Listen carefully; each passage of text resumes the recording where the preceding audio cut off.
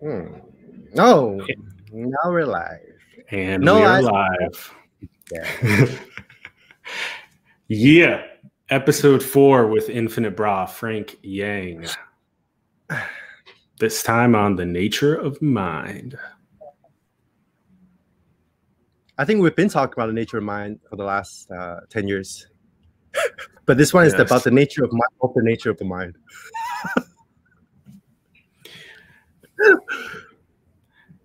Frank, I feel like it'll be good for us to just dive right into this. So when we approach this question, what is the nature of mind? Typically, what immediately confuses people is that they're no longer looking for a thing. And this seems to be the biggest confusion for people, is that they're not looking for a thing. So when you start looking at the nature of mind, you immediately become infused into what looks like a big cloud of concepts, thoughts, ideas, your name, your career, your family, your ambitions, all of these attributes to your identity, basically, is what sort of, and these are all like symbols and concepts and stuff like that. And so then now you're already playing with the formless. You're playing with symbols and concepts and identity and ideas. And it's not like a pen that's a thing that you can point at. So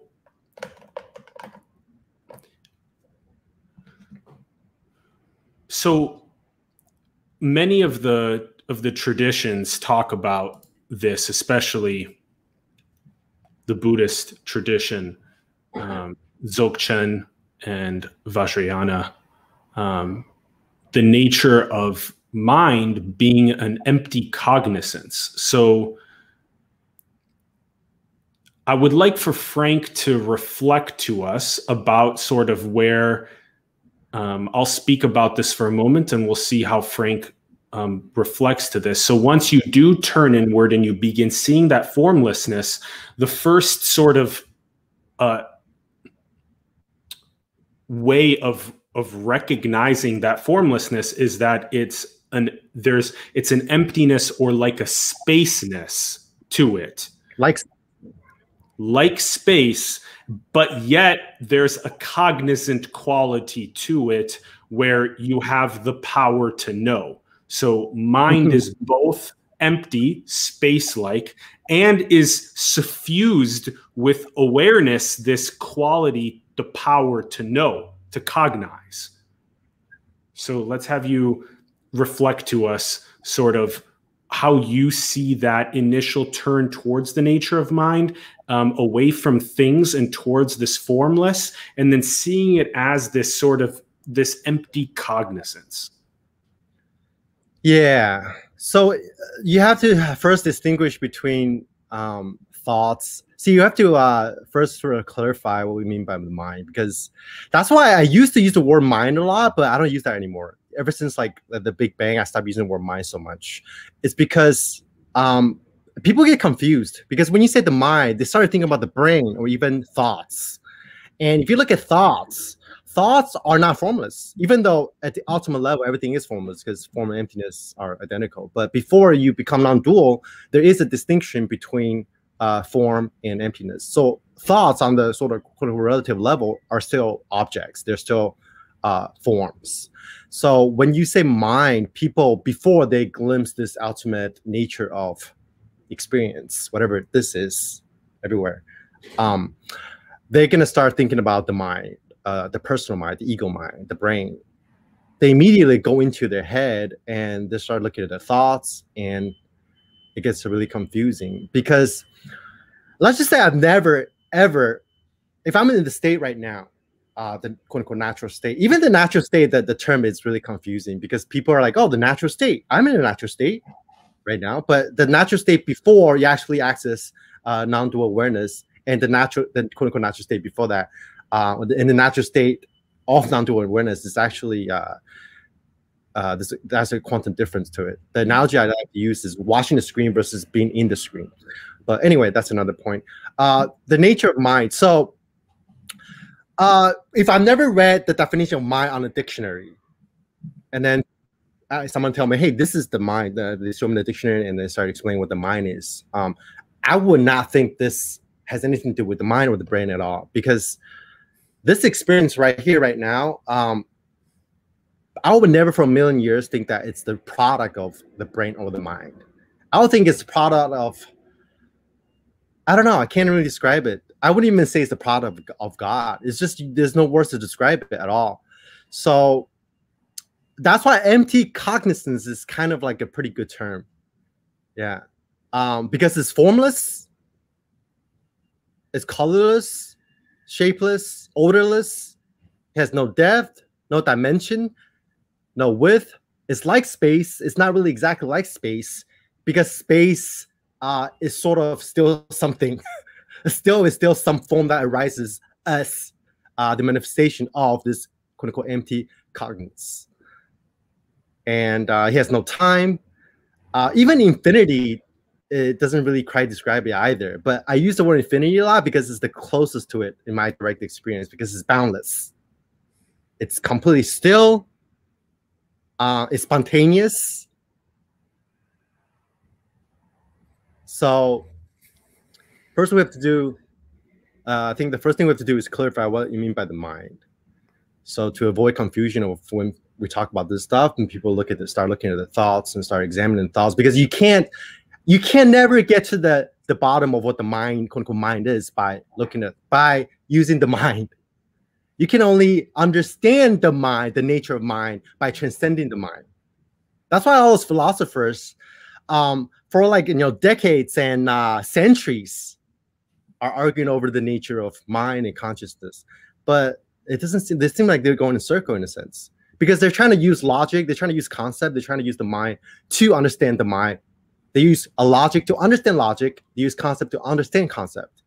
And that's never going to work, because Gödel's theory of incompleteness. If you use the system to look at itself, there's always going to be a blind spot. That's why you have to go above the level of whatever system you're in to be able to understand it. And then by this point, even the word understanding misses the point, because it's not really something that you understand, because understanding presupposes that there's some kind of like conceptual elements in there.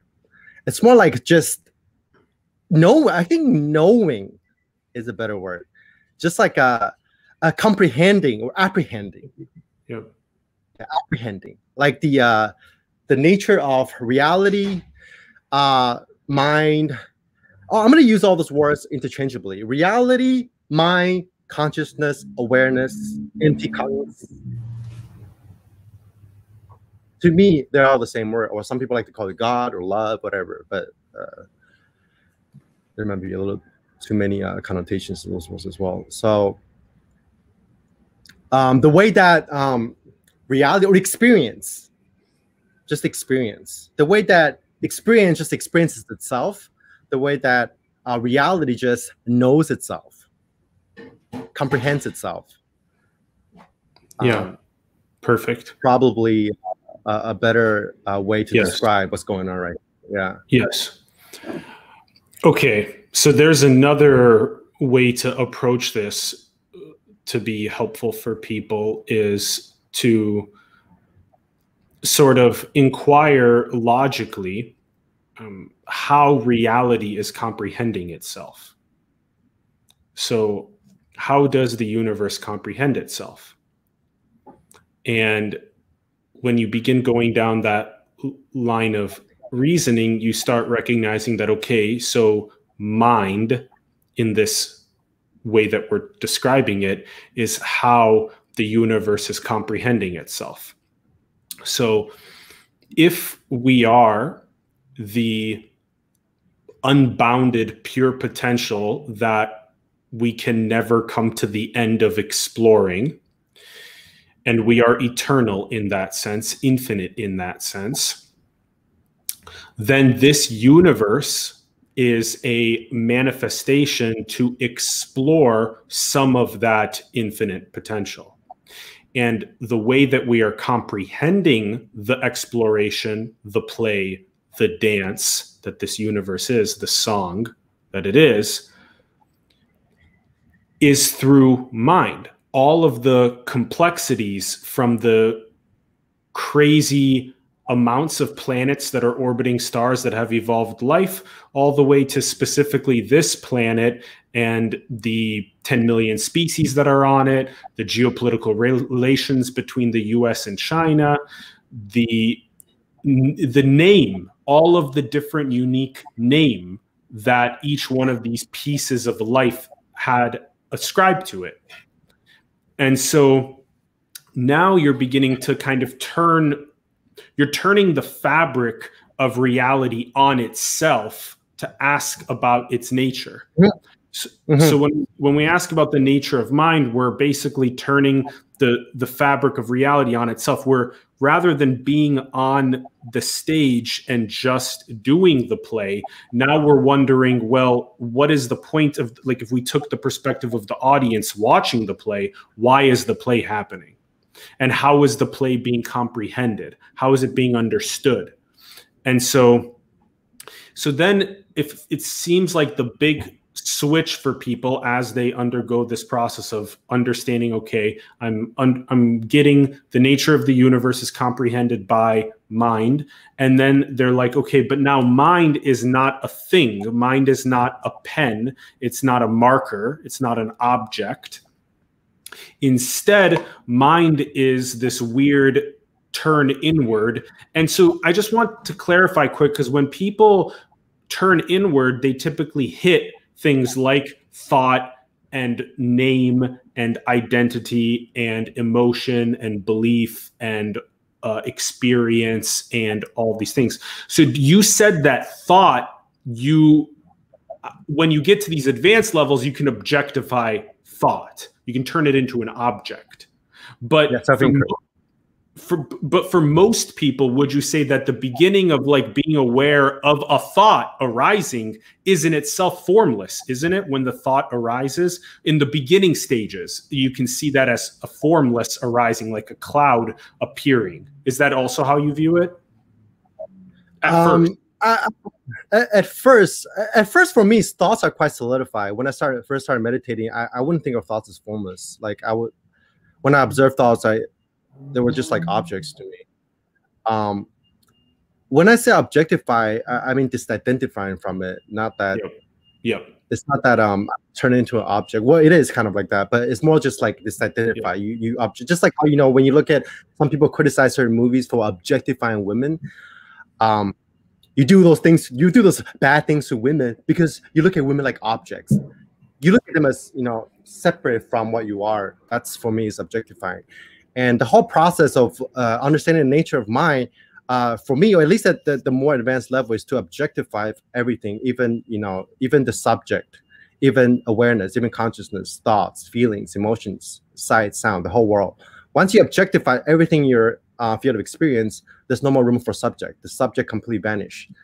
And when the subject vanish, the object also vanish. And there's no more duality, and that's non-duality. But when I first started to meditate, I watched my thoughts. Honestly, I didn't think much of it. I wasn't analyzing thoughts as, are they objects, are they formless? Is this the nature of mind?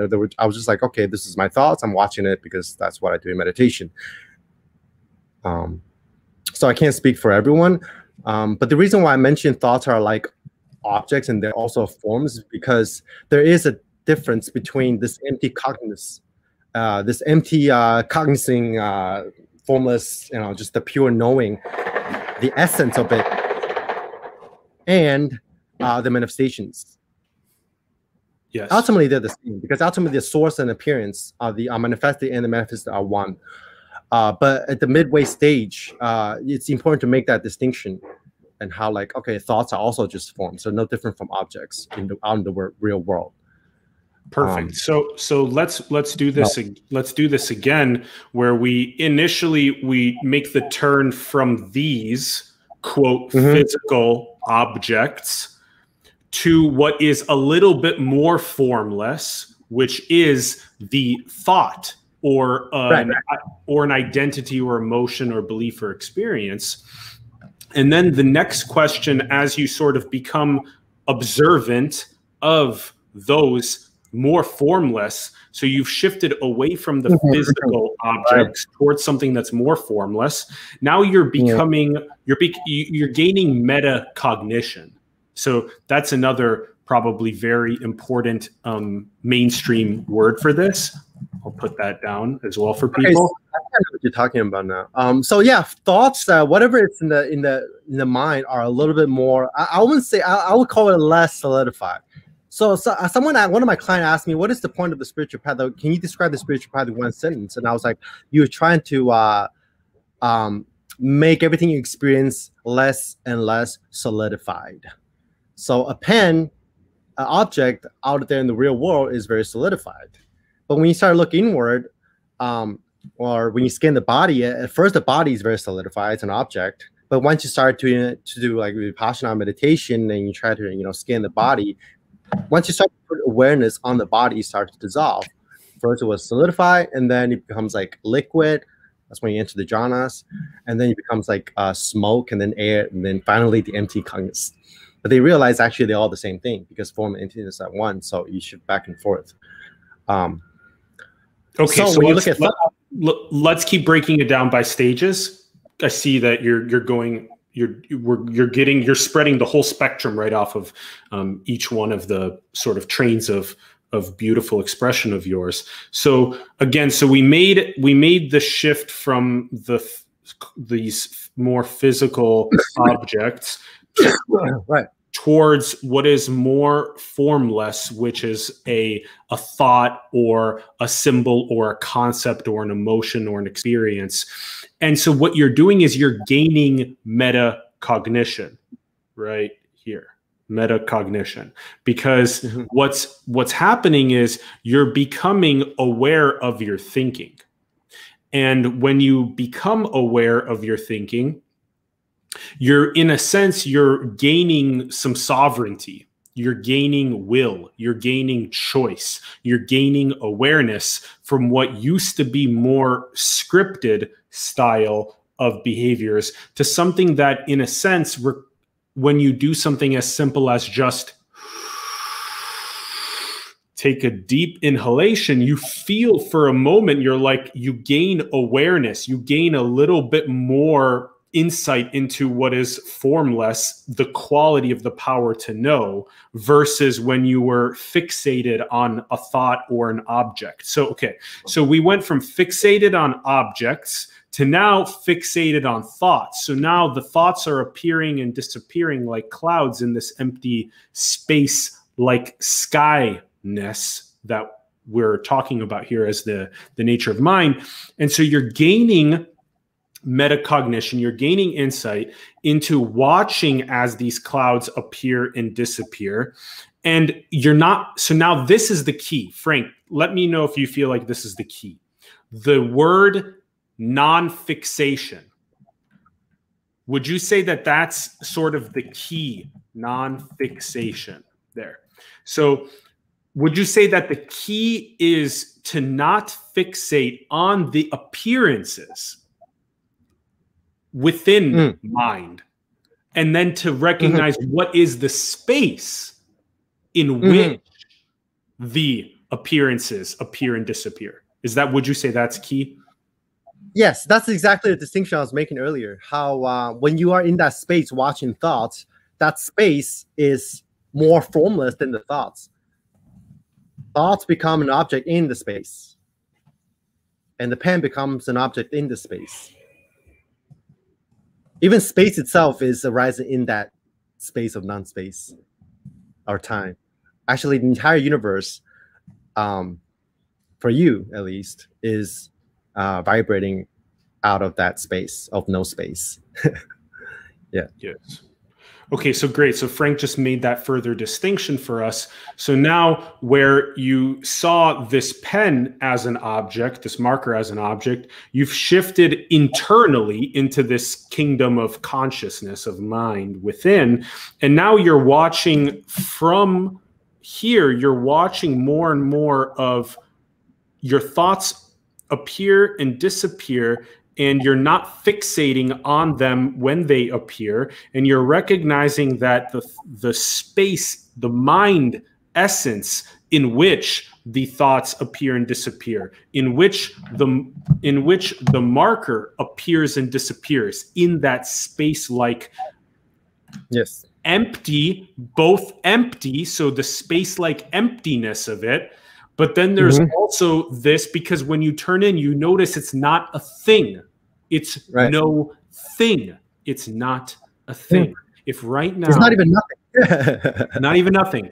If you just turn your attention on attention itself, you'll notice that whatever mystery or magic that attention or mind is not a thing.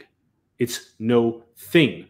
And so, okay, so you have that first, and then you have the cognizant quality to it, which means that it has this power to know. Right now, you can go marker, power to know, marker, or power to know, thought, I love Frank, power to know, I love Frank. So there's a thought. Or I love water, another thought, I will drink water, cognizant.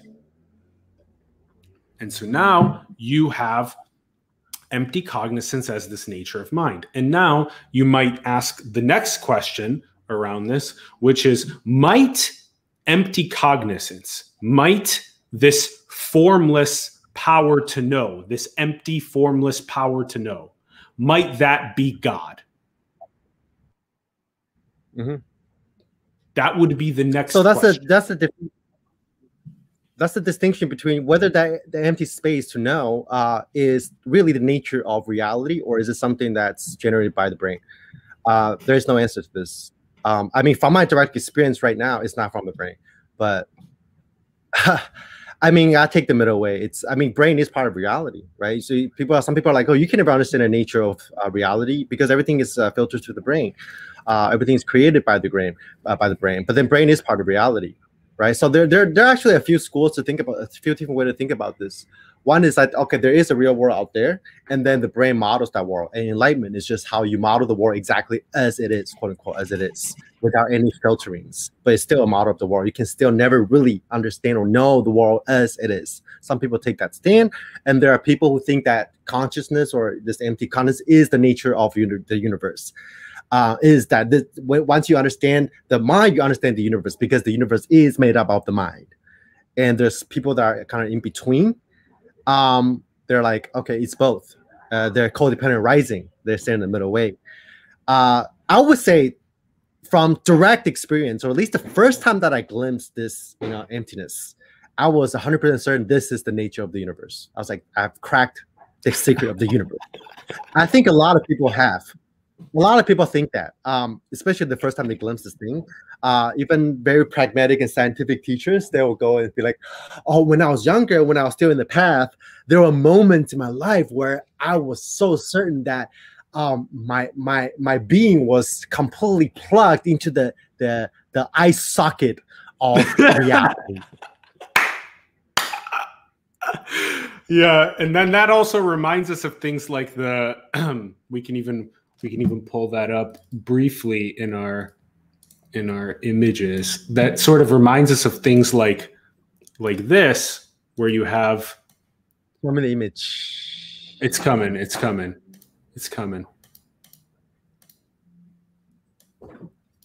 Where you have things like share screen. Not my hair.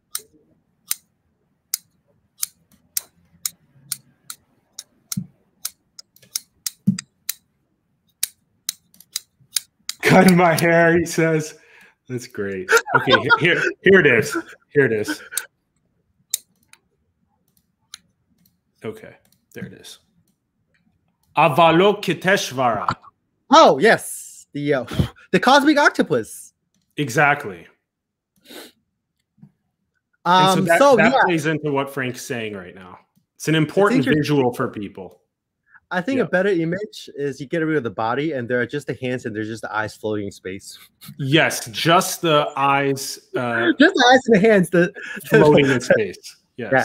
We should show the picture of the picture that I sent you of the card when I said that sort of illustrated like the sensations of dependent origination. Do you have that? Of course I do. Yes. Yes. Yeah. We should put that up right now because that's kind of close to that, pretty close to that as well. Or later when we talk about dependent origination. I think it's kind of the same, but it's a little different. But yeah, anyway, so to answer your question, the people who are a lot of Hindu, that. Well, see the space. You see the space? The empty cognizant space. Okay, so I would just like to help clarify this for people, what Frank and I are talking about. So, and Frank, correct me if I'm wrong here. So is what you're saying that there is, when we get to this place of recognizing the nature of mind, that there's sort of one way of seeing it, which is that, well, this is it, like this is God infinitely fractaling itself as creations and then having this ability, empty cognizant ability to know the creations.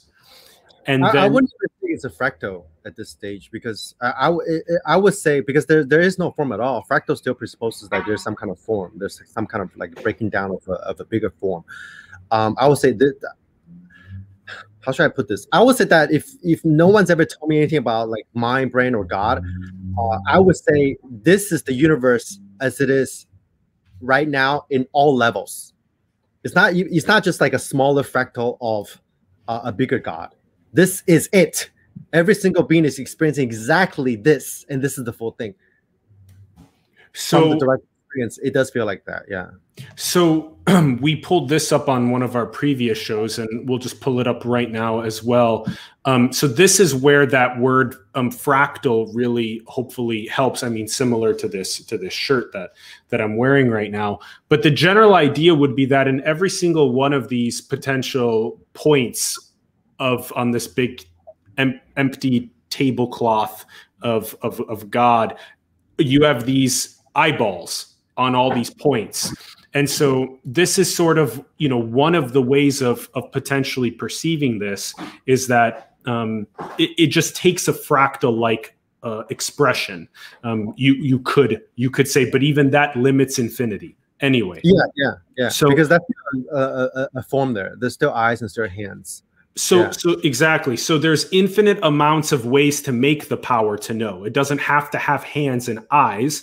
And similarly, it doesn't have to appear like a fractal. So, okay. So now I want to anchor us back again. So, so now you have one way, which is sort of seeing that the empty cognizant nature of mind is one way that infinity expresses itself as the power to know. That's one. And then two is that there's even that is some sort of like restrictive way of perceiving what's happening.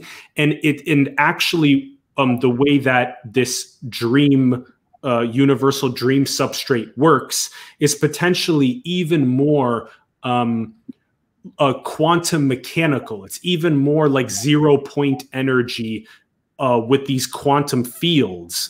And then that's the way that the comprehension is working. The comprehension is working as an entire universal, decentralized, universalized dream substrate. Is that right, Frank? That would be the other way of viewing it? I'm a little lost. Okay. So in one of the options, it's a little bit more like this. Mm-hmm. So in one of the options is a little bit more like if we open this one up and then we put it next to this one as the second one, which is more like this. So, and I think that these two go a little bit more together than we usually give them credit for. So this right here. So I feel like these two go together more than they go apart, if that makes sense. So in one example over here where you see my mouse cursor on Avalokiteshvara, you have all of the heads and all of the hands and all of the eyes. That is the mind essence that is comprehending the nature of reality. Okay. And then on this example on the right, you have the complete subatomic particle decentralization of the substrate that is reality, that is the universe. And so I see these two as one rather than as two. But do you see them as is this what you meant when you said that there's two different ways of perceiving what the nature is? I think what we're talking about earlier is whether or not this empty consciousness is the nature of reality or is the nature of the brain. Are we looking at the world through a filter of our senses, or are we really experiencing reality as it is? And I don't know if those pictures have anything to do with that. I think that's another topic. Okay, okay then. Yeah. let's have what. So give me one more time what you just said, because if you were, for example, if you were to cut my head off at the neck like they used to do, hundreds of years ago, you would undergo these decapitations, and it would be like you hit the off button on this piece of life. Right? Oh yes, that's what we're talking about earlier. Yes, exactly. Good point. Okay. Yeah. Okay. So. Yeah. Okay, so so let's just we may come back to this, but these two are more likely one than they are two. Like that there's and we may get back to that, but let's stick with where we were just a moment ago, which is that all dualities get transcended. And so the duality of physicalism and consciousness gets transcended. Yes. So, yeah. So for example, this unit is dependent on the body as the portal for the unit's perception. Does that make sense? Yeah. So basically you're talking about whether or not our experience is filtered by this biological organism. Our perceptions, our cognitions, the nature of mind only limited to this meat suit. If someone kills me, would I still experience this empty consciousness? That's what we're talking about. And like I said, when I told my friend like the other day, we were talking about the same thing, and I was like, if someone was to, again, if I didn't know anything about science or brains or physics or anything like that, or even death or whatever, if someone shoots me in the head, if someone was to threaten me and points a gun at me and be like, I'm gonna end your Mitsu, I'm going to destroy Mitsu, basically I'm going to kill your this entity as Frank Kidd, I will for sure tell them I'm still gonna be conscious from direct experience, because that's how from this perspective of non-duality, how consciousness is really, in a sense, apart from the body, but it's also the body is a manifestation of it. But let's say if I destroy this piece of pillow right here, right now, I would for sure say that even a normal person who doesn't know anything about spirituality and who hasn't had an awakening would tell you, if this piece of pillow gets destroyed, I will still be conscious. Likewise, if someone tells you, hey, Frank, I'm going to destroy your meat suit, I will still tell them I'll be conscious. That's only from the context of direct experience right now. Let's say if I erase all my memories and all my knowledge about the nature of biology, the nature of brain, the nature of physics, the nature of life and death, I would tell them that. I'll tell them to go ahead and destroy my body. If I have this, this infinite consciousness right now, that's what I'll tell them. Because from the direct experience, there is no death. Okay, so this seems to play into a topic that we could potentially call decentralization and universalization. So when you shift your identity more and more to this empty cognizance, you begin recognizing more and more of yourself as the this infinite empty emptiness that gives rise to endless creation, and that's suffused with awareness, or this power to know.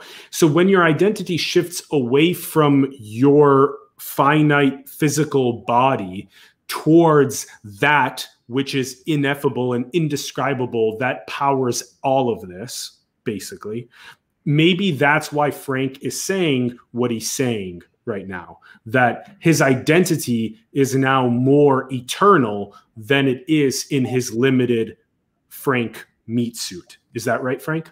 Yes, you could say that. You could say that. Yeah. Okay, so now I'm not making a claim about what the nature of mind is, or the nature of reality, or the nature of the universe. I'm just saying direct experience. That's what it feels like. Yes. Direct experience right now. That's why it feels like I can't die.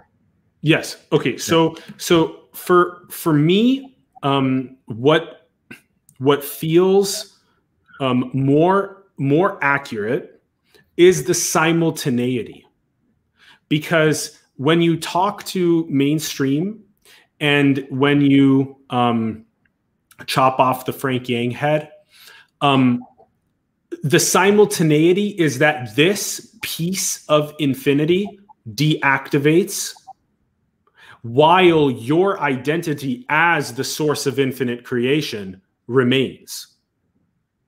So what you are is this ineffable giving rise to infinity fucking itself. You're that. You are infinity expressing itself. You are that. I am that. We are all that, whether we know that or not, whether we've recognized it or not, whether we've become a Gnostic being or not. But the simultaneity is important, where it's like you, for the Frank Yang costume character right now, is a pair of the eyeballs on that Avalokiteshvara.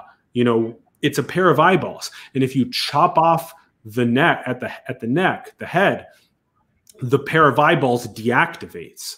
Now your identity. So do you see the simultaneity where you can describe it as both, like this individual? Oh, yeah. Okay, cool.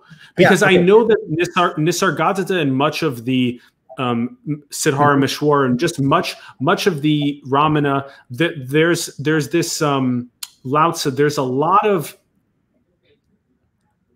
the mystics, the greatest mystics, have went and identified themselves solely as that absolute, solely as that. And therefore, whenever they would, do the things like what you were just describing, that they would say, I know I'm eternal. You've assumed me to be a body, but I'm not the body. And so the simultaneity, I feel like, is really important, where we say that I am both that and I am also. Yes. Definitely. Yeah, that's what we have been going on about the last episode as well. How we're talking about how you're both a nobody, somebody, and everybody. Because when you only identify with the universalization of everything, in a sense, you could say that's also a one side of the extreme. That's also a duality. Oh, I am not the body. I am not the mind. Are you really? You don't have a body? So the Heart Sutra gets to the bottom of this pretty well. The Heart Sutra is, quote unquote, the perfect sutra. It's the sutra that renders all the previous sutra void. Right? So it's almost like it's the sutra that makes you really understand how emptiness is also empty, but form is also form. Not just emptiness is form is emptiness. So let me just sum up the Heart Sutra in a really, really easy to understand way. There is no body, there is no mind, there is no consciousness, there's no awareness, there's no free will, there's no self. Yet, at the same time, there is a body, there is a world, there is a mind, there's consciousness, there's awareness, there's a self, there's free will. That's true unity right there. Exactly. Yeah. That's one of my favorite passages. Yeah. Yep. But that still doesn't explain or answer the question of whether this is the product of brain or not. But I think we can never know. So, if you take the middle way, it's both. It's both. I mean, the brain can only arrive. That's it. Let's just say from the relative level, there is a difference between brain and the world. The brain needs the world to manifest itself too, and vice versa. They both need one another. Exactly. Yeah. So it's both. It's both and neither. There was a phase in my development where I was really locked into that universality of things, of like the Godhead and stuff. And you know, the funny thing is, I think the paradox is this. The reason why in my content in the last like couple of months, I've been telling people to deconstruct even the background, to deconstruct even consciousness, the God consciousness, to objectify even infinity. Because there is a phase where you're going to be identified with infinity. You're going to be saying, you know, I am that, I am this universe, I am God. But there's still a very subtle sense of identity there that hasn't been dissolved. Because once you dissolve even that, it wouldn't occur to you whether this is a God or not, whether this is infinity. You wouldn't even think of those words, right? Yeah, exactly. So the funny thing is, after I deconstruct, quote unquote, God, that's why I say, go from non-awakening to awakening, you dissolve the ego. But to go from awakening to, say, enlightenment, you dissolve even awareness, consciousness of God. Whatever dissolve the ego, you dissolve even that. You disidentify from even that. And after I did that, I sank deeper into the absolute. After I deconstructed the absolute, after I stopped caring about what is the ultimate, what is the absolute, if I am this universal thing or not, I actually, my day-to-day experience became even more, you know, locked into that thing that I deconstructed. That's the same thing as we talked about earlier of how to understand something, you transcend it. The only way to transcend to the next level, whether it's spirituality or anything in life, is to abandon the current one. And by abandoning the current one, first you have to understand it, and then second, you have to exhaust it. You have to exhaust it, and once you exhaust it, it will eventually fall off. But once it falls off, the paradox again is you can experience it now even more deeply, because now you truly understand. When you truly understand it, you absorb it. You don't see it anymore. That's why in Zen, they even tell you to wash away the stink of your awakening. Yeah. Going back to the dissolve the halo. Dissolve the halo, you know, transcend your realizations, go beyond even, wake up even out of awakening. Yeah. Perfect. So okay. Get confused. Frank, okay, sorry. Just that's I think that's one more step. Let's go back a little bit, and then we'll also reach that. So now when you're noticing the nature of mind, if you can sort of begin noticing it as something like an empty cognizance. So you may yeah, and we'll tie so I'm glad you went back to that. Well, because I feel like we're gonna tie that into the universalization right now. I'm glad you went back though. So okay, so now if you, well, this feels like what's most relevant for many of our fellow family on here our family here, life, reality. So when you're recognizing the nature of mind as potentially more and more of this empty cognizance, one of the most important questions that I feel like you can ask is, if this nature of mind here is empty cognizance, is your nature of mind empty cognizance? And so now you begin wondering, well, is the nature of all of our minds empty cognizance? Oh, for sure. Yeah. Okay. So now you see. So now I feel like this is an important thing to not necessarily jump past too quickly, which is that we've went from the individual seeing the object, right, to the individual seeing their thoughts, and then we've gotten to the individual seeing their mind essence as an empty cognizance. Okay. And then now the next question to potentially ask is that, well, is everyone's mind essence empty cognizance? Okay, good question. Yeah, okay. Cool. Okay. So now we take this leap.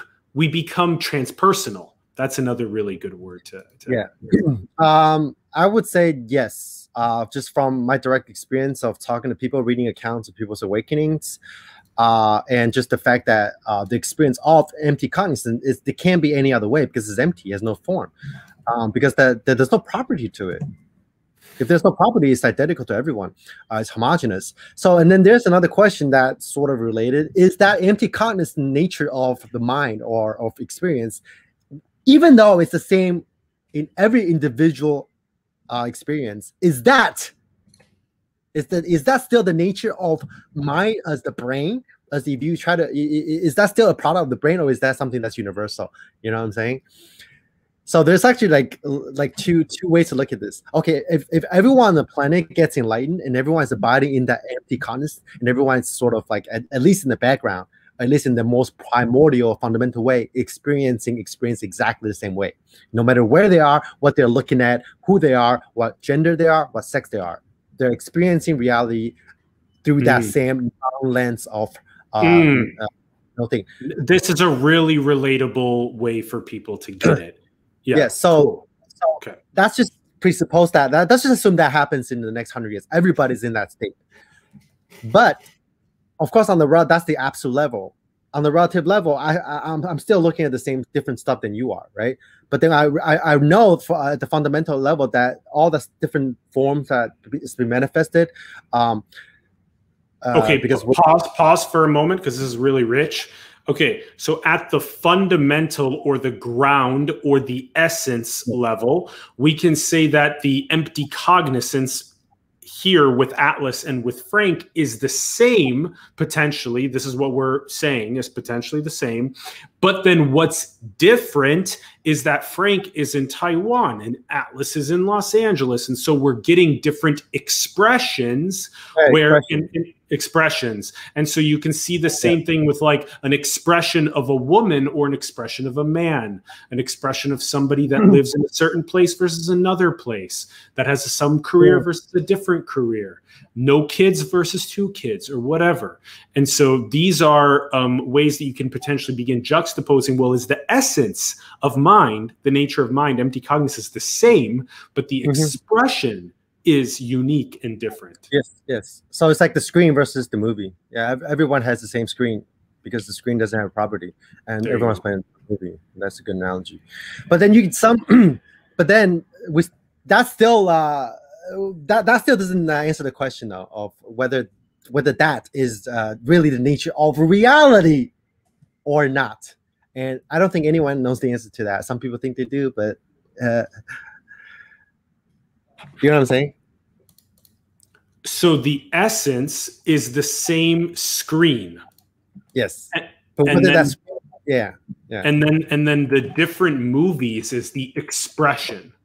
Yeah. And so now what we're doing is we're trying to trace back from these objects to the thoughts, to the screen itself, the empty cognizant screen itself, and say, well, Frank and Atlas and all 8 billion share the screen. Sentient life shares a screen.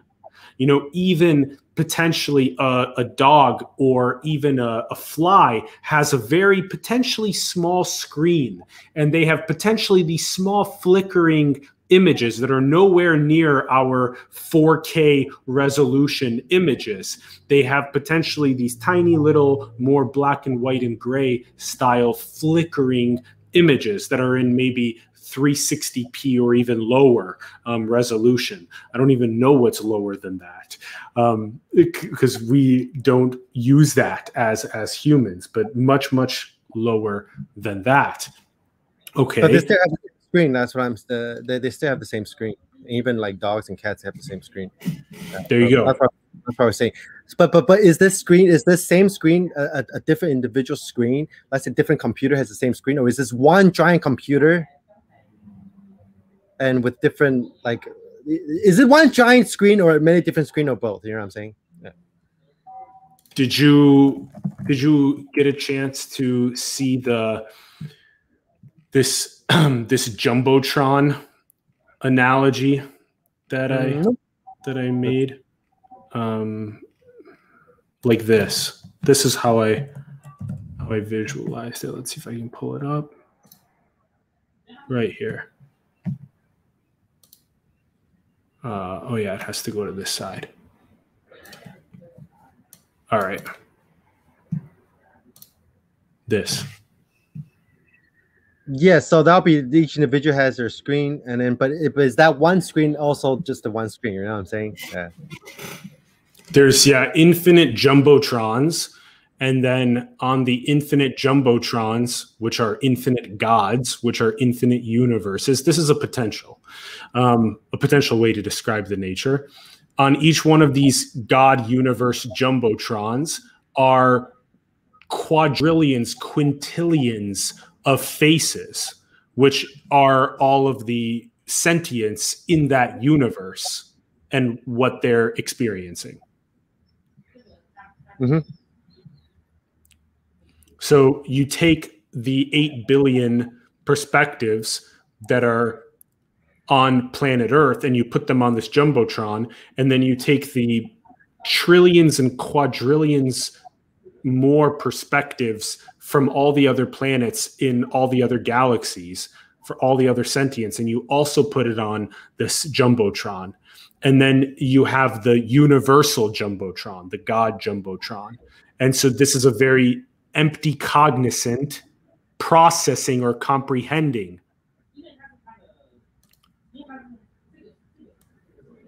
And then that's what's undergoing the process of comprehending infinite possibility is this, the nature of mind undergoing the process of comprehending infinite possibility.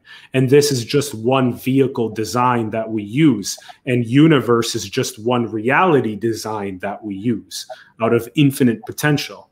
So that's okay. So now we got to the transpersonalization. So you get to empty cognizance and you begin transpersonalizing yourself, right? So now most people feel this with empathy is one of their like first gateways into this, because they're like, oh, you know, when Frank suffers, you know, compassion is you suffer along with someone, right? And so when Frank suffers, what I do is I genuinely, lovingly, caringly get behind his eyes and lovingly care and suffer with him. And we grow through that together and transcend that together.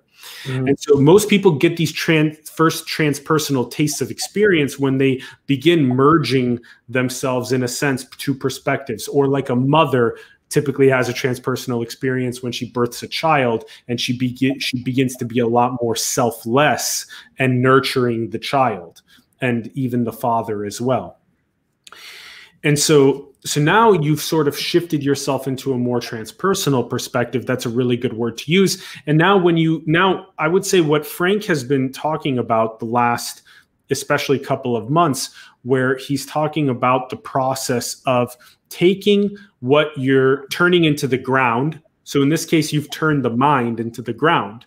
You've turned consciousness into the ground. You've turned awareness into the ground. Empty cognizance has become your ground. And so now what you want to do is you want to objectify your very ground. And so, but when you do things like objectify your ground, you begin more and more decentralizing and universalizing yourself, even outside of this kingdom of God being consciousness itself. And so now, in a sense, you become more and more of the universe itself. You take all these pieces that you thought were you, and you then stored it into your empty cognizant consciousness.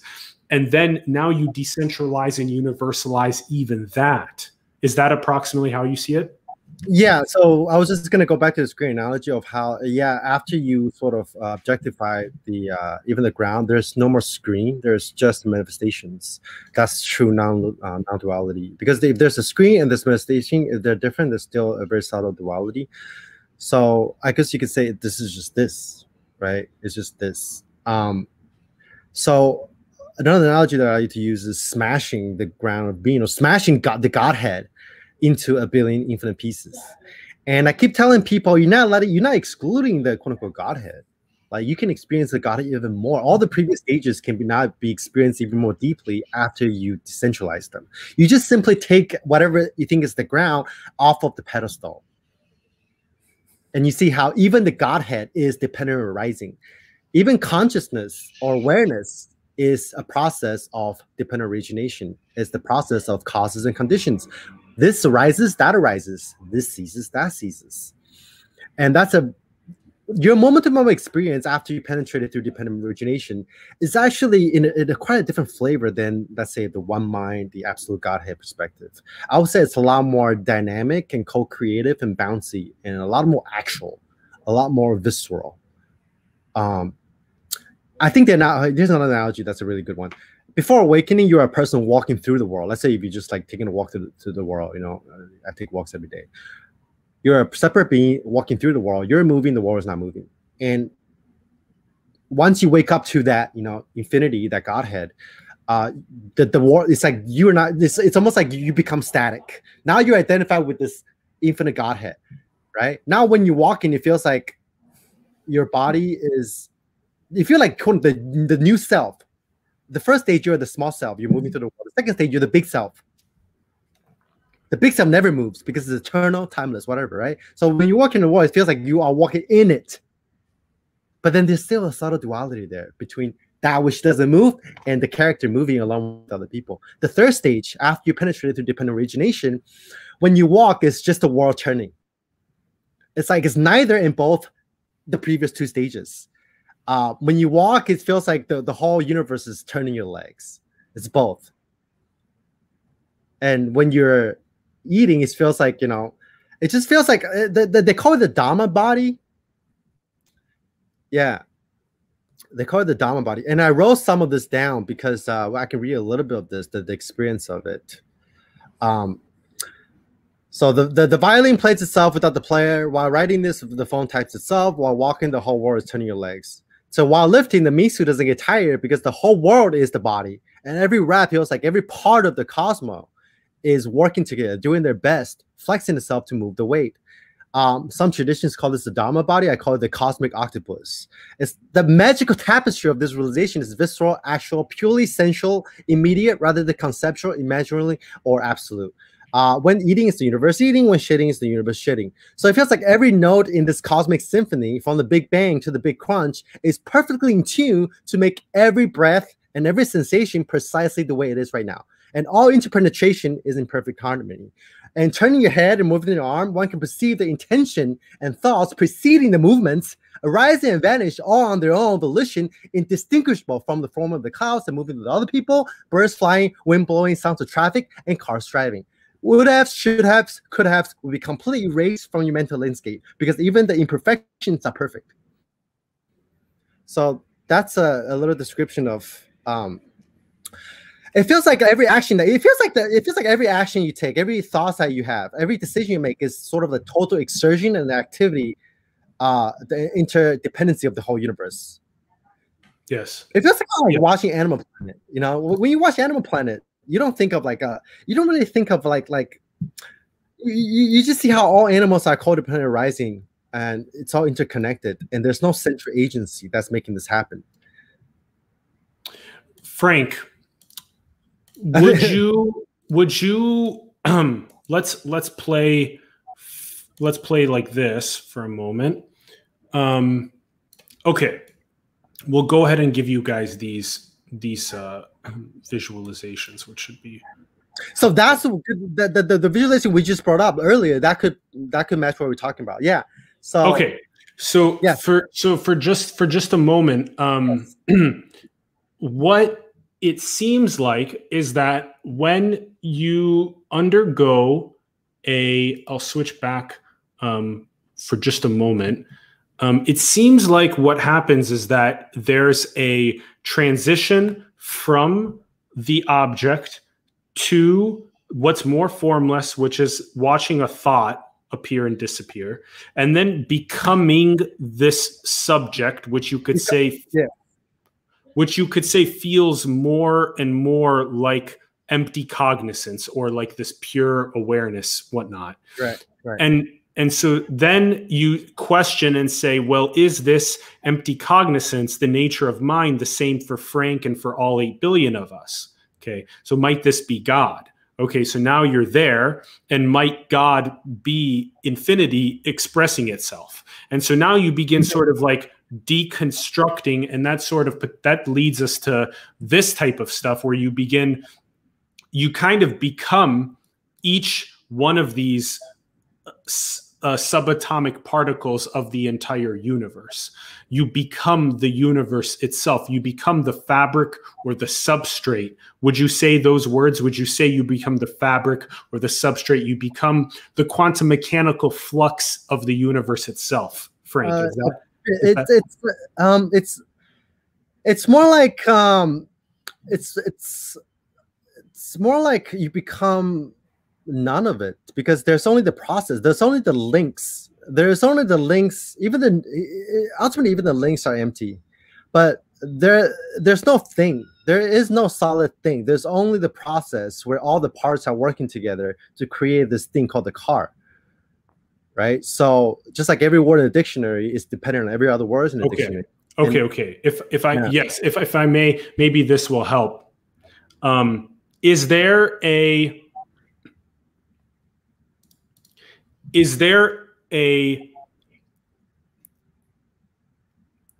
in what we're exploring with physics, there's this 0-point energy, the absolute lowest energy that a quantum mechanical system can be at. This is what you could say is the nothingness, okay?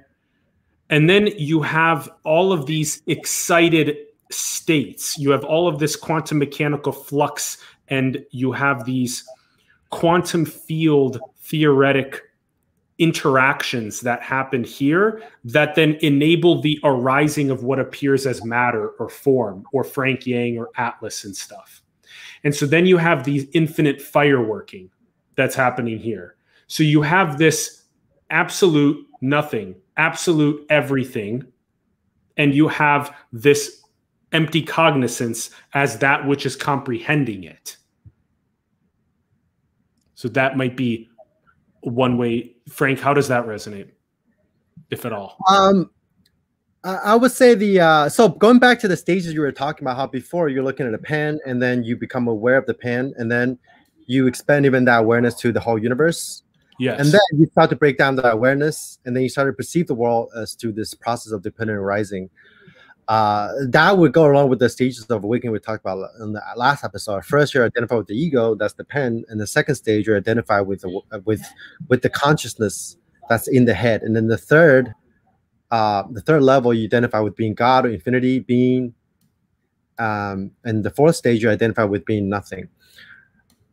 Okay, so being non-existence, and that's when you start to break down even the ground of infinite being, and then there's another stage after that where you sort of just, it's sort of like the world as it is, the actual world. But then see, the actual world as it is, you have to distinguish the actual world as it is, the natural state, or the nature of mind.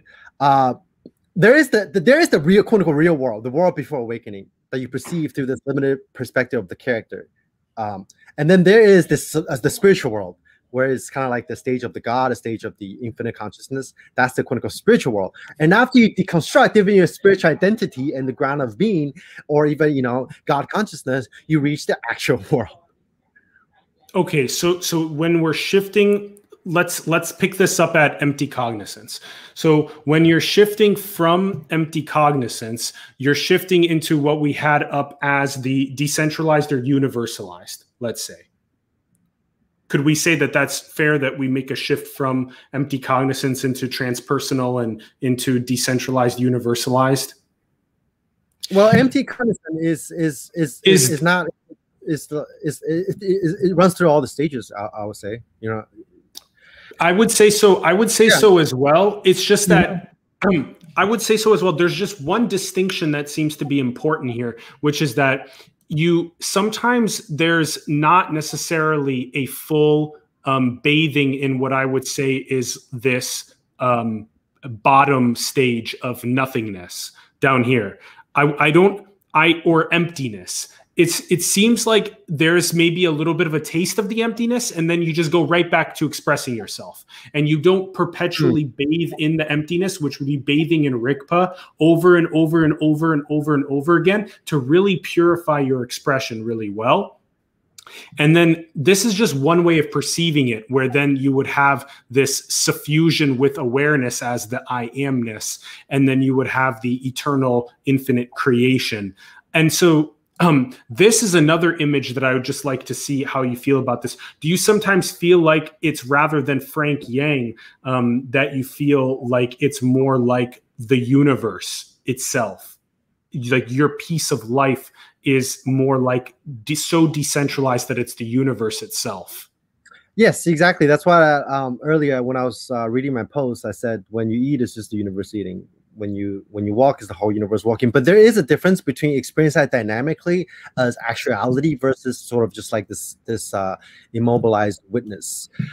So I guess the difference is between having the universe just sitting there watching itself through you versus expressing itself in an actual dynamic creative matter in everyday life. And that is the difference in Dzogchen between when you realize Rigpa as sort of the static thing versus taking that and then applying to every single moment of your life. And Rigpa, samadhi of illumination is the expression of the samadhi of suchness, which is that Dharmakaya. Yeah.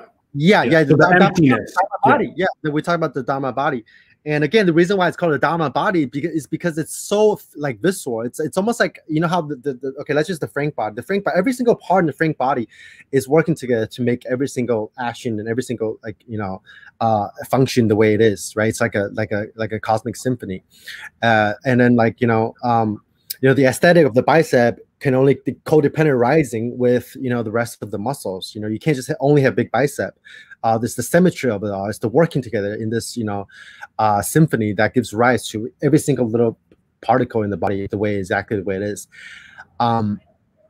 So this interdependency, this interconnectiveness, this interpenetration, the expression of that after you penetrate through dependent origination is a different flavor than, say, the one mind or the I amness or the perceiving the world through Brahman. That there is a very subtle, or maybe even a very big difference in how you say that one more time. Say that sentence again. I feel like that's an important sentence. Say that again. Well, your moment-to-moment experience after having penetrated dependent origination, and I must emphasize, you can't truly penetrate dependent origination and experience it beyond just concept. You can't experience it directly unless you've penetrated through all the stages before, unless you have realized no self. Both the no self with the small s, the ego, and no self with the big s. Because if you're still standing on the ground of the big self of the Brahman, you can't really perceive the interdependency because they still perceive the world through this, eternal thing, and everything's happening in it, right? And are you trying to say that also the screen is also dependent on the movie that it's projecting? Yes. Exactly what I'm saying. The consciousness awareness is dependent on the objects. Perception is dependent on objects. Without the object, there won't be perception. Without perception, there won't be mind. Without mind, there won't be consciousness. So on and on and on. And yes. So everything is codependently arising through causes and conditionings. Okay. Right. So then the screen that we were talking about being potentially the same across all 8 billion humans, the empty cognizant mind, is not a ground. It's not something, quote, final, but rather when you decentralize or universalize even that, there's the recognition that the empty cognizance is dependent on the entire universe and every subatomic particle and the whole movie that's at play for you right now. Right. Exactly. So, so you can say even that there's no such thing as permanent consciousness. There's no such thing as the screen from that perspective. There's just a movie. There's only reflections, right? And reflections, I guess you could say there is only infinite potentiality. There's only infinite potentiality. Right. There's only manifestation. There's only the mirror. Sorry, no, there is no mirror. There's only the reflections. Right. So yeah. So it's only infinite fireworks. You could say that. There's not even the sky. There's no background to anything. No background. There's not a background. Infinite fireworks, but not with the seer watching them. You are the infinite fireworks. Yes. It's more like the infinite firework is not yours or mine. It's the co-arising of all the different parts. So that's where you get. So really infinity co-arises as eternal fireworks. Yes. Yes. Yeah. You can say the infinite potentiality. What is the infinite potentiality other than the manifestation of codependent rising, right? So there won't be this thing called the infinite potentiality without the parts. So the parts is the whole and vice versa. The parts is always dependent on the whole, and the whole is also dependent on the parts, right? So that also sort of explain and answer some of the question we had earlier. Is this really the nature of reality, or is this just the product of our individual minds? It's codependent. They're codependent arising. They're both arise through the causes and conditions of all the different links and different nodes of the universe. So is it like this? Infinite potentiality manifests as codependent arising fireworks. Yeah, you could say that. Yeah. Wow. Or you could just say that reality. I guess you could. We could bring this to the problem of free will. The universe is not predetermined. Neither is it totally random. The universe is a process of co-creation. That's the simplest way to put it. It's neither a predetermined, like God just sitting there determining anything, or it's neither just random. It's neither just I can do whatever I want. It's all random. There's no meaning at all. So you sort of find the middle way between eternalism and the absolutism of like Brahman, of the Hinduism, of like Christianity, and versus the nihilism or even the emptiness of Buddhism. There's just no self. So you find the middle way and transcend both sides of those dualities. This might also be a good time to read your free will post as well. Oh yeah, we can talk about free will. I think that's all related. Yeah, maybe actually give it a moment. Just give it a quick moment. Let's sink in this first a little bit deeper, and then we'll get there. Sure. Yeah, because you just brought it up, and it was really salient. But I'd like to potentially stay with this just another moment. Sure. So, okay, so we have an ineffable, which is pure potentiality, infinite potentiality. Something that's unbounded, something that you'll never come to the end of exploring. Right. So this is sort of like exactly. this is sort of the first principle, you could say. The first principle, logically speaking, if you were to create an axiomatic mathematical proof style science breakdown, you would say that you have to assume that there's pure potentiality, infinite, boundless potential. And that's potentially what we are. So then you have to start with that as an assumption, which is directly experienced by many mystics as the nature of reality. Okay. So including myself and Frank and many people that awaken come to this realization. Okay. So then now we're breaking this down axiomatically, proof-based science math for people. So now you start with this pure potentiality, it's boundless, infinite. And then the next sort of step is that there's a manifestation mechanism for that. And the mechanism of manifestation, in this case, in our N of 1, our sample size is only 1 here, is a universe with planets orbiting stars that have biology that secretes sentience, and that then turns around and recognizes its nature. Now, this is one mechanism of expression. And so the universe codependently arises as the fireworks, Frank, Atlas, all 8 billion of us, all the planets, from a level of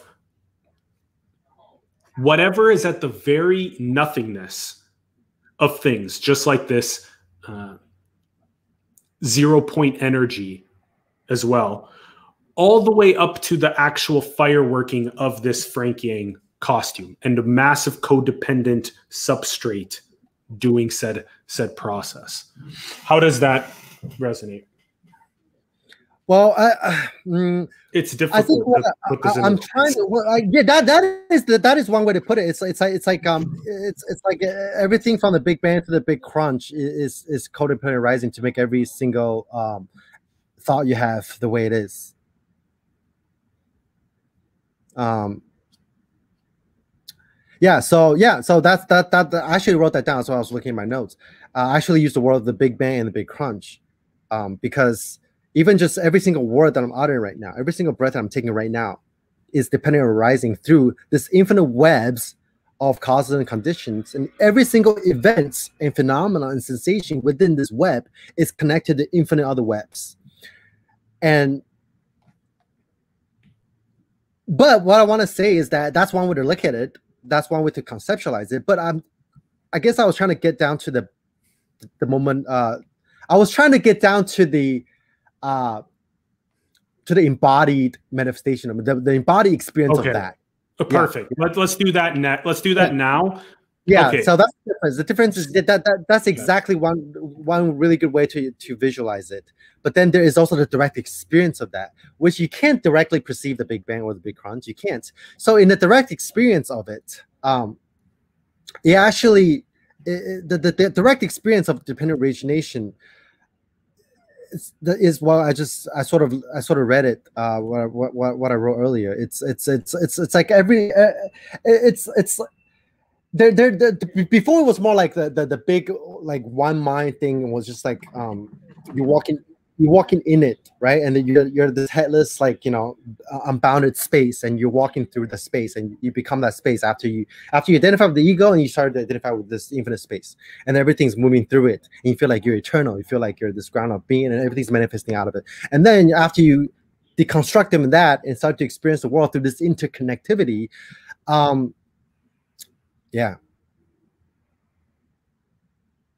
then you start to experience the world as sort of like very close to the way that those pictures depict.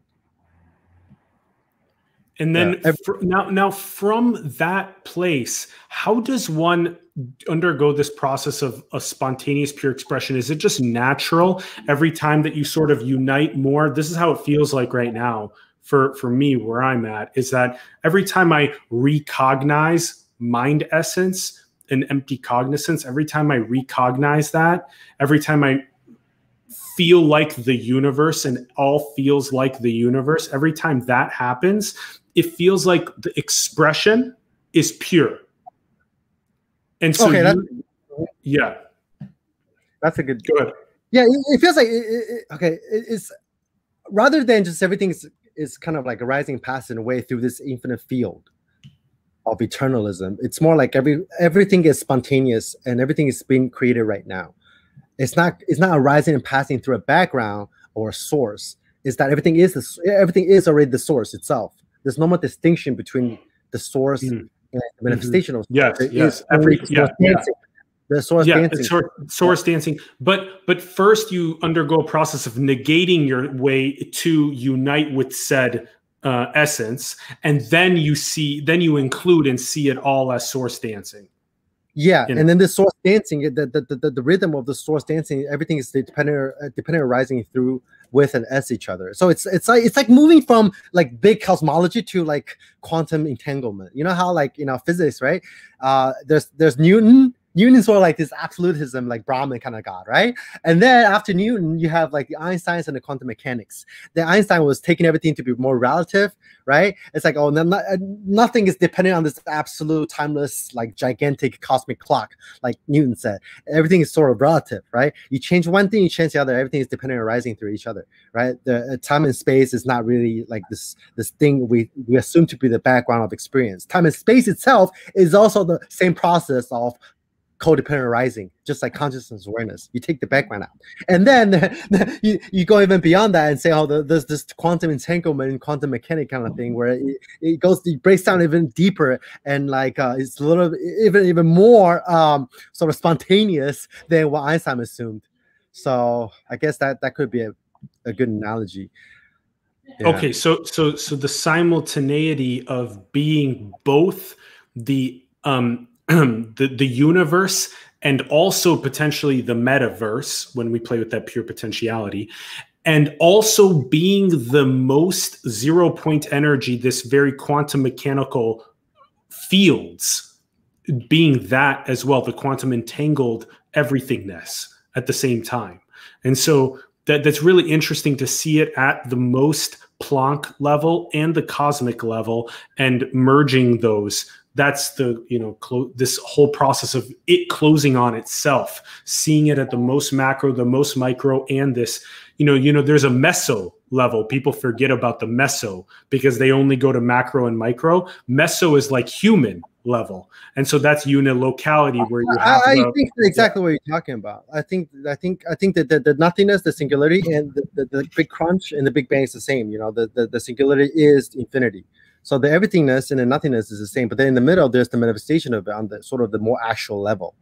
And that's what I mean when I say this, the experience of dependent region feels actual. It feels visceral. It's not, it doesn't feel spiritual. Like it that's feels why visceral. Yeah. Not spiritual, feels visceral. Yeah. And that's why I keep referring back to the analogy of the animal. So I have a question. Yeah, and I know you've been talking about it from the perspective of the animal as well, which I think is really interesting. My question would be this: it's been written about as like a not so merry-go-round is sort of what it's called. Where you're basically like the samadhi bell, dung, gets hit, and all of a sudden you recognize empty cognizance, or you recognize yourself as the universe and not your contracted character in it.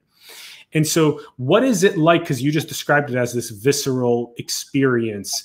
What is that like when it's for you right now, when it's not something that you revisit, something that's not like a samadhi bell that rings a couple times an hour? That's a really good question. That would lead me to the post about free will and determinism. Okay, great. It sort of feels like in here there is no observing anymore, because if deconstructed the observer, and you have deconstructed and dissolved the thinker, so it's not a state you go back and forth to. It's just the way it is happening right now. Like it doesn't feel like you're doing it. That's why I said every action feels like the total exertion and the activity and the tapestry of the whole universe through those different links of dependent arising and causes and conditionings. So in more like the way you can visualize it, I guess, is it could be put it this way. Let's say if you eat a bowl of rice. You're not just eating the rice. It feels like, let's say if I'm eating a bowl of rice and there's like people sitting next to me and there's birds flying around me and there's like wind blowing, and then it's like all the different parts are working together in like a symphony to make every single bite of the rice perfect the way it is. It's like this cosmic symphony and everything's playing in tune. And it's like, it's not just like you as an observer, as the God mind, in this very static kind of eternalism way, sitting in the absolute cloud of eternal ground of being, eating the clouds. Neither is it just the individual self eating the clouds, eating the rice. It's like, it's this different parts and the different relations and interpenetrations that's making this particular action possible. So it's both the individual and the universal.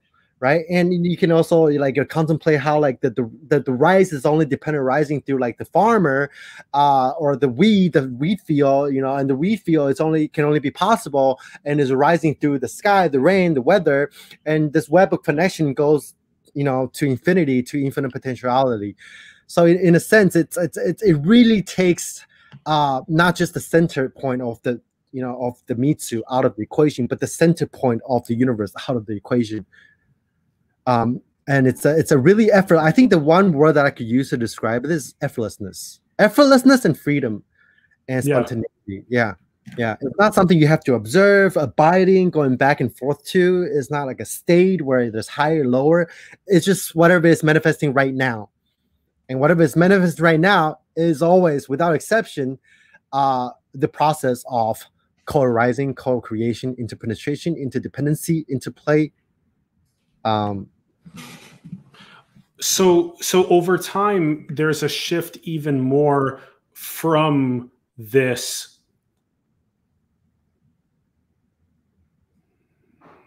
what appears to be like a samadhi bell that is like gung, and you're like in this empty cognizance, you recognize it, or you recognize yourself as the universe. So there's a shift from this like dung that like happens, and then you're there, and then that sort of becomes more and more of, it's like when you're doing the 3-pointers, it becomes more and more effortless, that becomes the natural rhythm, so you shift less and less away from necessarily being the contracted identity, and you shift more and more.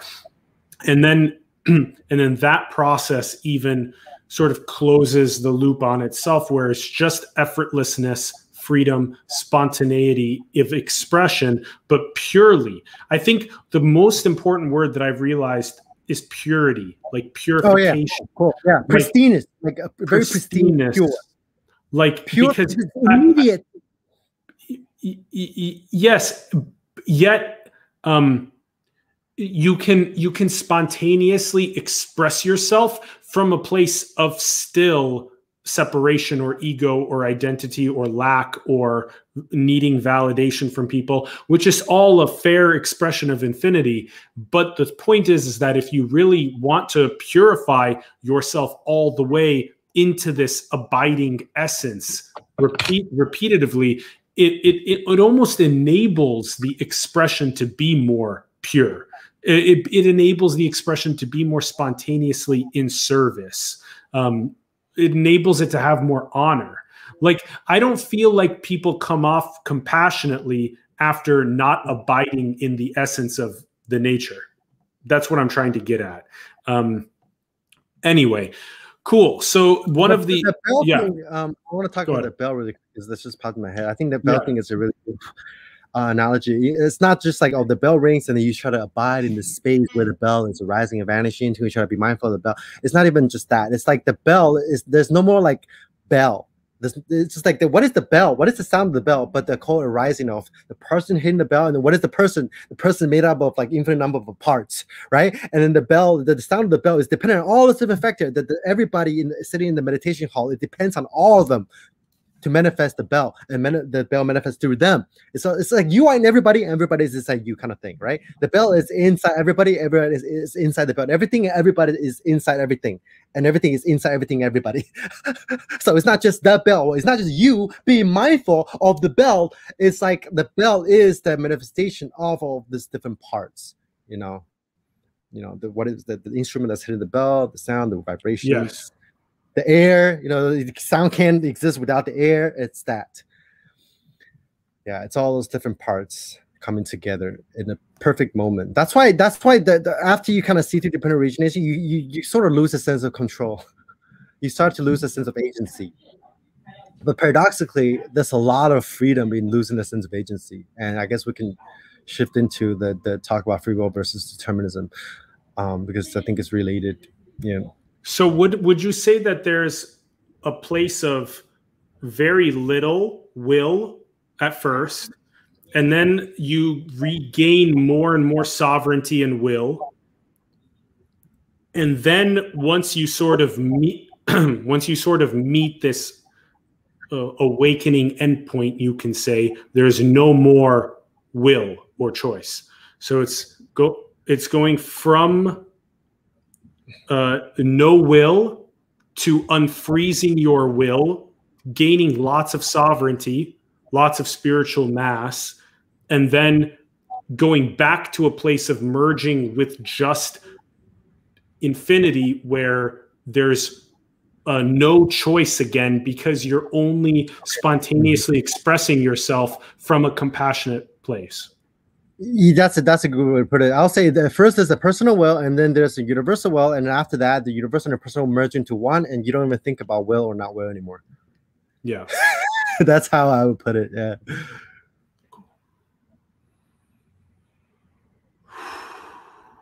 Yeah. Okay.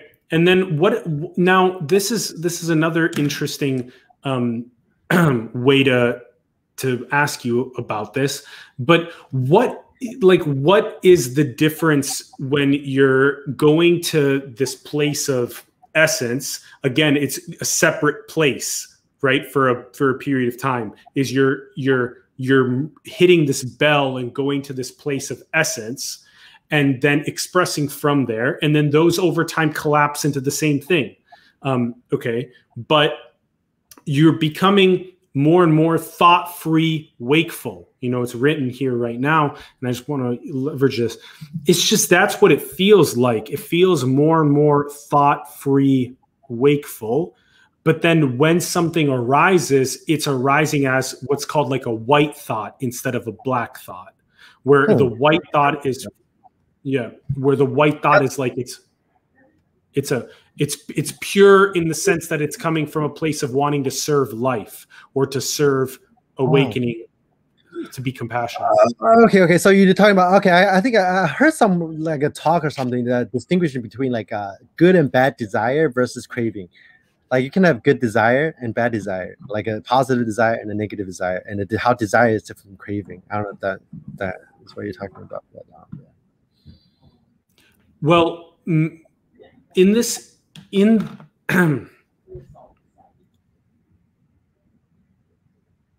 I guess if you want to bring compassion and service to others to the picture, I guess you could say that after you penetrate through the interdependency and interconnectedness of all beings and all objects, it's impossible not to it's impossible not to manifest compassion. Perfect. Because cool. even the things you do for yourself is dependent on like all those different links of other people and objects. You know what I'm saying? So every single action you do and take is the manifestation of compassion in that sense. Once you see through how there is only the activity of the process of, you know, connectivities and interpenetration. Another way to put it is like, first you're the ego and then you're the Godhead. Even the Godhead, you could be sitting in the absolute transcendence and not give a shit about the world. That's why a lot of people, they just say, the last one in the Zen picture, the last one, you go back to the marketplace. Right, I guess that's kind of like how it is. You know, if you just sit in your crown of nirvana, some people find that to be kind of quite imbalanced. Sort of, you just stop giving a fuck about the world. Versus where you sort of deconstruct even the nirvana, you deconstruct even the Godhead, and then you come back down to the world and express this purity of pristine awareness, where it's not centralized anywhere. There's no observer. There's no thinker. It's just manifestations. Yeah.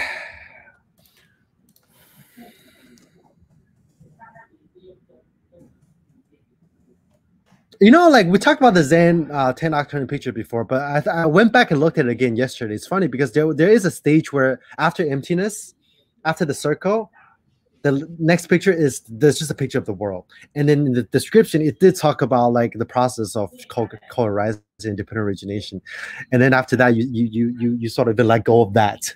You let go of even that idea, and you just embody so much. So in essence, you get to the recognition that I am Brahman, or I am Tao, or I am God, I am infinity, I am nothingness. You get to this recognition, and then you say that ultimate is the world, and those two are one, and it's done. Is that in essence? You could put it like that. Yeah. But then the thing is, though, like when after a while, you just sort of stop thinking about. You just kind of stop lacing those terms on top of reality. Like, yeah, you just don't about like Brahmins anymore. You just don't perceive the world through like the lens of any spiritual teachings anymore. But you still get to keep like the experience of it. You still get to embody the benefits of it. But that's what I've been saying is like after a while you let go of even what I talked about earlier. You even let go of dependent origination, and you even let go of the nodes and the links and all that different stuff. And it's just this right here. Even the whole notion of like no doership or like awareness of awareness, that eventually that all gets dissolved from your mental landscape. Yeah. So just manifestation, simply this. Yeah, the thing about this is like this is really, really hard to express, because when you just tell people it's just the way it is, most people get confused and be like, okay, there's nothing to do. There's no realizations to be had. There's no insight to be gained. It's just the way it is right now, right? Well, I'm happy right now, but it's not really like that either. So that's why I distinguish between the real world of the ego world, like what most people experience, or before awakening, you experience the quote unquote real world through the separate self. And then there's a spiritual world where you experience the world through this like absolute transcendence, nirvana, Godhead. And then there is the actual world. And the actual world is what we talked about earlier, how like, everything is dynamic, bouncy, and spontaneous. And any labels that you try to slap on it is just not it. Yeah. Dynamic, bouncy, spontaneous, no labels. And then up to the point is like, what is the nature of mind? What is the nature of reality? What is the ultimate? That also you let go of. You just stop questioning it. You just live life. Yeah. You just live life. You know what Adyashanti said? He said something that's really fascinating. He said he tell people not to get stuck in enlightenment. Just get walking, move on with your life. But he still talks about enlightenment. He still teaches. You can still teach. You can still talk about it. But there really is a difference between like hijacking realizations and hijacking spirituality, and then seeing the world through that lens, versus talking about it purely from the perspective of how you see through it as just more fabrications. How there's just more stuff of the mind at the end. So you ask the question, who am I? What is reality? You get to the answer, and then you help other life get to the answer in their own unique way. Like you literally serve life, but you don't hijack it with a halo, but instead you do it like when we just had, Daniel Ingram on the show, which we talked about as well, where you're weaving spirituality into the scientific paradigms, clinical trials, biometric correlates of awakening with EEGs and fMRIs and EKGs and all these different ways to put awakening into the mainstream in a sense, so people can become more coherent with life itself and less a separate contracted energy. That all depends on what you want to do afterwards. You can do whatever you want, but it's a really good way to express compassion around awakening. Yeah. For Danny Ingram, that's his thing, and then for other people, that's their thing. Yeah, if they want to play basketball afterward, play basketball. Do whatever the fuck you want to do. Do whatever the fuck you want, but just know that if you truly know, there is going to be an inclination for you to find a way to serve. Of course, find a way to serve. If you, for me, it's doing this. It's doing this right now, and you are too. Yeah. And but we do it through a different sort of we take other things and we try to inject it with different things. So that's cool. Yeah. So that's awesome. I feel like that's pretty much most of what we want to talk about. I've been talking to Zach, by the way. He's running a little bit late for our second show that we're gonna do with him. Let's talk about the free will thing. Okay, yeah, go ahead and pull that up. Yeah, he's okay, I'm just gonna read this post because after I have things I just forget it. All right. So I wrote wait, can you send it to me so I can pull it up on the screen as well? Oh, sure. Should I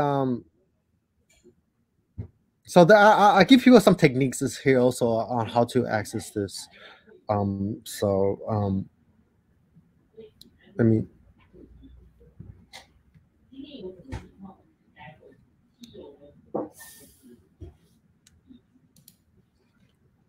Yeah, so there's some exercises in there. I mean, it's pretty simple, but are you gonna send it via email, WhatsApp? Email. Yeah. So I think we did get to the bottom of the question though in the beginning. What is the nature of mind? Yeah, it's just this. What is the nature of reality? It's just this. Yeah, I hate to be a Jim Newman kind of guy. I like him. But I'm just saying, there really is nothing more to say about the nature of mind than to say this is it right here, right now. It's just that simply this. It's just that simple. But it's just that simply this. You have to simultaneously have that while you also have the recognition that like, oh, I'm going to go from objects to becoming more subtle, metacognizing my thoughts. Yeah. You have to go through the process to really say this is it and really like fully like quote unquote, going back to that word, comprehend itself. Grok itself. Yeah. Right. Reality groks itself or comprehends itself. Yeah. So the universe fab into itself.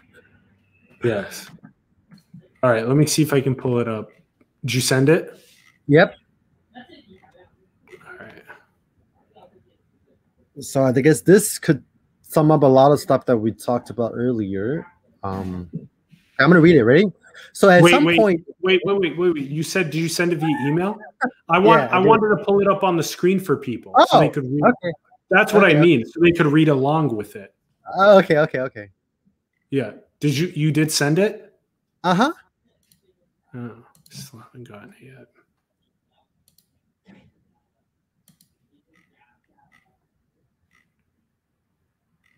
Well, So I guess you could say that the nature of reality or the nature of mind can only be accessed fully when the character drops his desire or inclination to understand the nature of reality and the nature of mind. That's another paradox. That's another paradox. I love that one. I love that one. That's a good one. So it's not like I'm discounting all the talks about the nature of mind. It's that you have to like climb the mountain and then throw it. You have to climb the ladder and throw it away.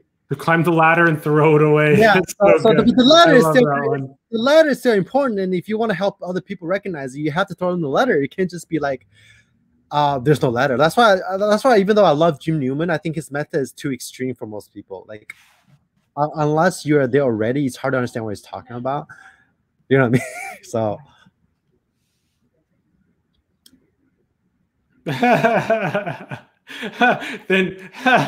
then realize there was no climbing anywhere. There's no climbing, there's no climber, there's no ladder. But yeah, remember what we talked about? At the same time, there is. Yeah, at the same time, there is. Yeah, that's so great. Okay. At the same time, let me see if it came through. It still hasn't come through, bro. That's weird. Bro? Are you sending it from your iCloud email? Because I feel like that has issues sometimes. Okay, I sent it. I'm sending it again. There. Okay, I sent it. Oh, dude, I can't wait to have Zach on. Man. It's gonna be. I just got it. Perfect. Okay, cool. Okay, hold on, wait. Let me pull it up. Hold on. Hold on.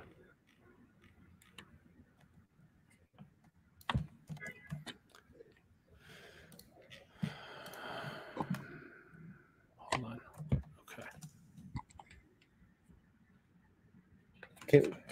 Yeah, I need to get a almost there. Where we get buzzing tripod. So yeah, we could discuss like free will. All right. Okay, I got it. Hold on. And one sec. And one sec. Let me switch this to this. And then that's the wrong one. Oh, that's so fun. It's hella trippy. We got to do this actually instead. It's this one over here. There we go. Okay. All right. And all right, there it is. And now let me zoom in a little and scroll over to the side. Okay. Now people can read along. Yeah. Okay. So we're here. Yeah. So at some point in your journey, you're going to lose all sense of agency. The personal will be replaced by the universal will, but they're ultimately the same because part contains whole and vice versa. So when you untie the knot of perception and lose the vantage point in the center, the doer controller, along with the seer, the hearer, thinker, perceiver, knower, will also vanish. So it feels a bit like, quote unquote, you as a separate self cannot make a decision, but every thought and movement is the total exertion and the activities of the entire universe. How can the self does or think anything at all if you cannot even locate it? Ha ha ha. Rather than passive or the holistic, your moment-to-moment experience becomes extremely empowering and liberating. Permanent flow that transcends the temporary experience of being in the zone, because it's not a peak experience. All right. So life goes on simply unfolding as it is. You'll probably do the same thing you've always done, but not always. But without the quote unquote doer slowing everything down, things become much more efficient and effortless. It's kind of like when you deconstruct the seer and the hearer, the sounds just hear themselves, right? The perception just appears, and there's no filter between the seer and the seen, the hearer and the heard. So yeah, things are just quicker. I don't know. When you work out, you get tired. That's why I go into the body. So as your body mind becomes air, the violin plays itself without the player. While writing this, the phone types itself. While walking, the whole world is turning your legs and vice versa. So while lifting, the meat suit doesn't get tired because the entire world is your body, and every rap feels like every part of the cosmos is working together, flexing itself to move the weight. Some tradition call this the Dharma body or the Dharmakaya. So I call it the cosmic octopus. because like the manifestation of the realization is visceral, actual, and essential and immediate rather than conceptual or imaginary. So when eating is the entire universe eating, when shitting is the universe shitting, and every note from the cosmic symphony, from the Big Bang to the Big Crunch, is perfectly in tune to make every breath and every sensation precise the way it is, all interpenetration in perfect harmony. Turning the head or lifting the arm, one can perceive the intention and the thoughts preceding the movements, arising and vanishing all on their own volition, indistinguishable from the forming of the clouds, the movement of other people, birds flying, wind blowing, sounds of the traffic, cars driving. The could have, should have, would have will be completely erased from your mental landscape. Even imperfections are perfect. But there was a study where neuroscientists asked participants to push a button whenever they feel like it, or they're inclined to do so. The signals of pushing a button already started at the quote unquote subconscious level before they consciously decided to do it. You can actually perceive and experience this in real time when you abide in the still point of true nature, that fill in the blank that manifests all of existence. And since there's nothing but manifestation and no distinction between background and foreground, everything is fill in the blank, and there's nothing to abiding. As an exercise, try to do anything intentionally. You'll see that you can't make anything happen that isn't already happening by itself. Any sense of a quote unquote you controlling nature's intelligence is like it's absurd. It's like believing in Santa Claus. Even the thought or the feeling of quote unquote I am in control is an afterthought, a conceptual layover that is also happening by itself through the force of nature. As an exercise, sit down and watch your breath, thoughts, or even scan the body, and you'll see that how all these sensations are not just aware of themselves and happening on their own, and it's the doing of the universe. But see, even the intention of paying attention to that or direct attention to anything at all is happening on its own, is the doing of the universe. Even the awareness of that is happening on its own, is the doing of the universe. So you're basically vipassanalyzing, not just the vipassanalizer, but the vipassanalizing itself. So you vipassanalyze the vipassanalyzer and the vipassanalizing. So you sneak up on any cluster of sensation that feels like it's quote unquote in control of another cluster of sensation, then you sneak up on that, which is doing the sneaking, and then on and on and on. So you keep going meta, just like do a self-inquiry, until the circuit closes on itself and there's no more duality between subject and object, and there's no more going meta. So there's no more like mirror, there's no more screen, no more metacognition at this point. So as another exercise, stop before you perform a task, very mundane task like turning the doorknob. See if you can catch the intention and the thoughts that signal in this action way before that, not way before, but like before you start to turn the doorknob. You can actually perceive that. It's really crazy. With this realization, it wouldn't occur to you whether there's free will or not free will, because that only belongs to a dualistic mind, right? It would never occur to you, to nature or the universe, whether it's free or not. Reality is neither predetermined nor random, but causal conditions of the cosmos. Since nothing is solid, there are no nodes, only links of interdependency and connectivity. And on the ultimate level, even the links are empty. So there are no cause and effects, only spontaneity and simultaneity. Because time and space also don't exist apart from the process of cause and condition on the relative level. You can only truly glimpse the above after you reach the stage 5 of my map of awakening, after realizing true self of no self, by deconstructing both the ego and awareness, and then penetrate further into dependent origination by smashing the Godhead into a billion pieces. And then you let that go even. So everything, everyone is inside you, and you are inside everything, everyone. That's unilocality. So experiencing this quantum entanglement in real time, the operating system is upgraded from the universal consciousness phase, which paradoxically cannot be experienced even more deeply. Your moment-to-moment experience becomes a pristine, bouncy, luminous fairy tale. If everything's happening by itself, then nothing is happening by itself. Ultimately, any spiritual notions like awareness of awareness, no doership, or even consciousness will completely be erased and disappear from your mental landscape. So the summing of the Heart Sutra again, there is no body, no mind, no consciousness, no world, no self, no free will. Yet at the same time, there is a body, a mind, pure consciousness, there's a self, a world, and free will. So in total unity, one can experience one or the other, both and or neither. That is all. Okay. That is my little PowerPoint presentation.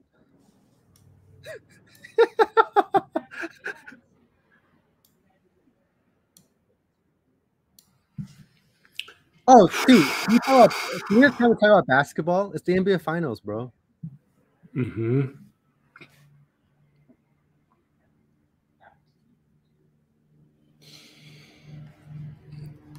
So would you say that post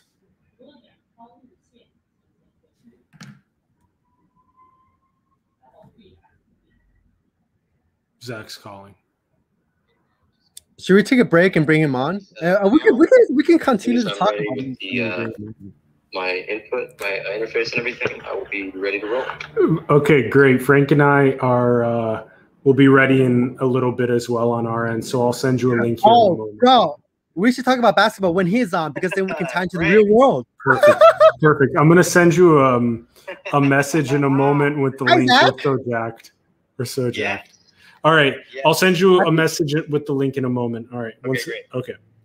I think we can end it here. I mean, that post pretty much summarized what we talked about. Yes, all right. Excellent. All right. Bye.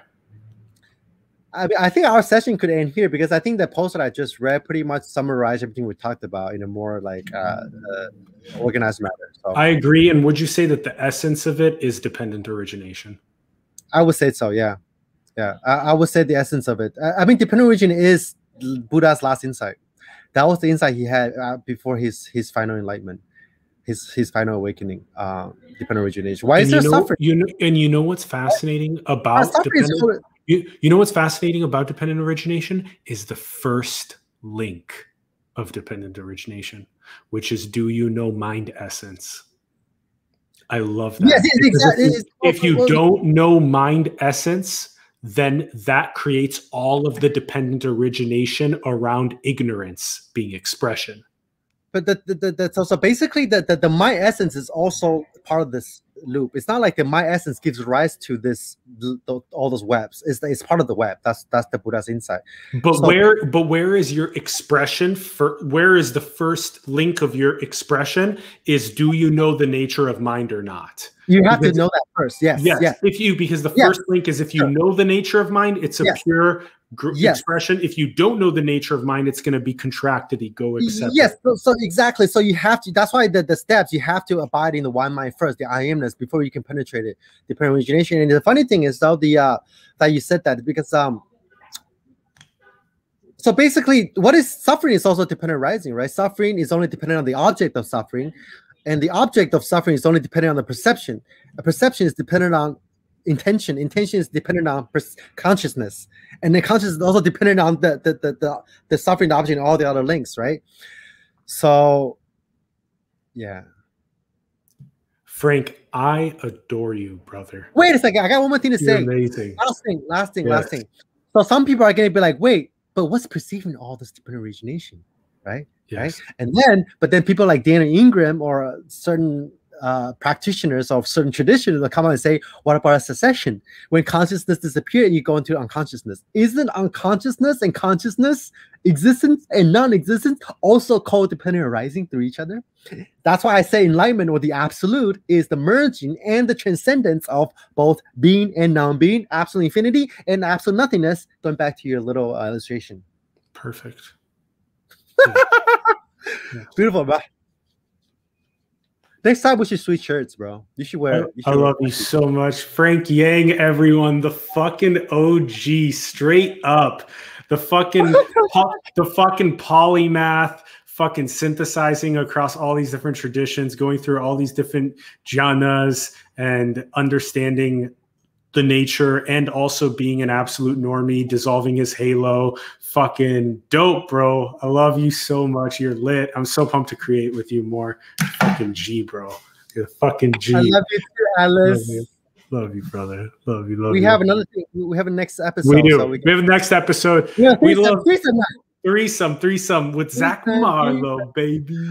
Take a break. We can take a little break. We're gonna take a break. I love you, everyone. Thank you so much for tuning everybody. in. Thank you, Alice, for hosting this wonderful. Dude, Alice, I think next time you should bring in like basketball players or bodybuilders. Yeah, actually, that's something we're going to talk about with Zach on the show, is how to Trojan horse spirituality into the mainstream. I love you all. Thank you for all your wonderful comments and kindness, and thank you for watching. And check out the links in the bio below to Frank's Instagram, also Frank's YouTube channel. He's got so much great content on there. Go and subscribe, check it out. Give him a follow on IG as well. He posts so many good captions down there under his posts. And also subscribe to Simulation if you haven't yet. Also, leave us a comment below with your thoughts on the episode. We'd love to hear from you. Like the video as well, and share it with other people that you feel like it would positively influence. Go through this practice of understanding mind nature more and more, and share that with your friends. Get pumped about understanding mind nature and also Simply This simultaneously. And that is all. That's all. We'll probably come back with an episode 5 in a couple of months, maybe in the fall. You'll see us come back together again, and we'll be potentially even making more content together in the winter. That's maybe even around master classes around this. So we're really excited for that, and infinite love for you guys. And we will talk to you soon. Okay. Ending the broadcast.